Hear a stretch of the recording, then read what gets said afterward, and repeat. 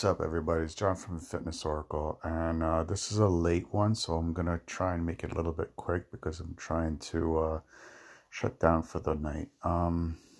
So I promised you guys that I would come up with a myths and misconceptions when it comes to heart health and what kind of foods you should be eating, and what foods are actually a myth in having a healthy leading a healthy lifestyle, especially when it comes to your heart.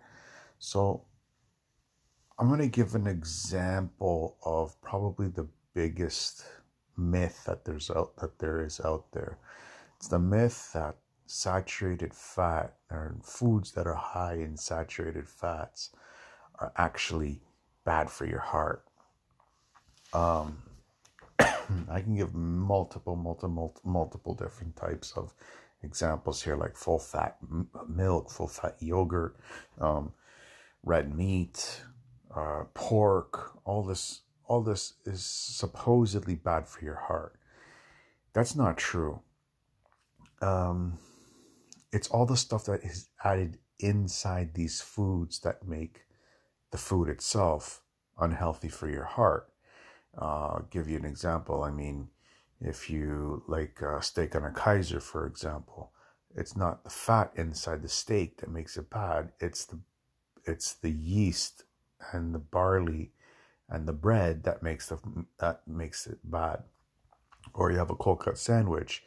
It's again the bread, but it's also the nitrates that's inside of the meat to keep it fresh as a preservative. So you see, it's not the actual meat itself. Like if you go hunting and you go kill a caribou or a bison, the meat itself is fatty, but it's actually really good for you if you can eat it plain, which is kind of hard to do. I mean, come on, steak and potatoes. Come on, who's gonna eat a steak without potatoes?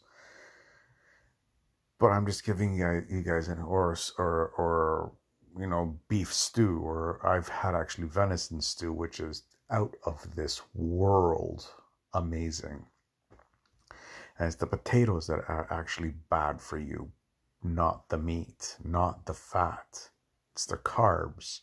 The carbs create that stickiness inside your veins and your arteries that creates the plaque, where the saturated fat, because it's giant big globules of fat cells that actually stick to it. So if we can cut down the carbs that we're taking in and we increase the amount of protein and fat that we're taking in, we actually start to be better. We actually start to feel better. We actually start to work better. We actually start to think clearer. We actually start to see the world in a positive light.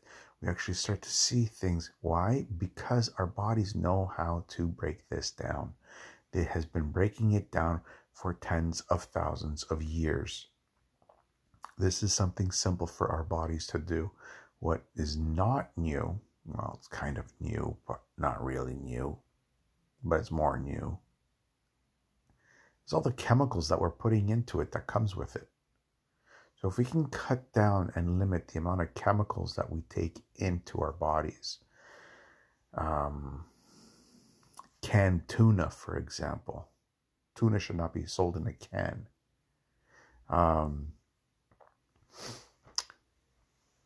Cold cuts. I'm a huge cold cut lover. I love my cold cuts. But the nitrates that they're put inside the cold cut to keep the meat from not going bad is so terrible for us that we can actually do harm to ourselves. So I hope that clears up a little bit about what I'm trying to get out to you. The red meat is actually critical because it has certain proteins and amino acids inside of it that is essential for our bodies. And we need it in order for us to survive and live a happy and healthy life. I have a fellow friend who recently is doing a carnivore diet, and he's never looked better in his life.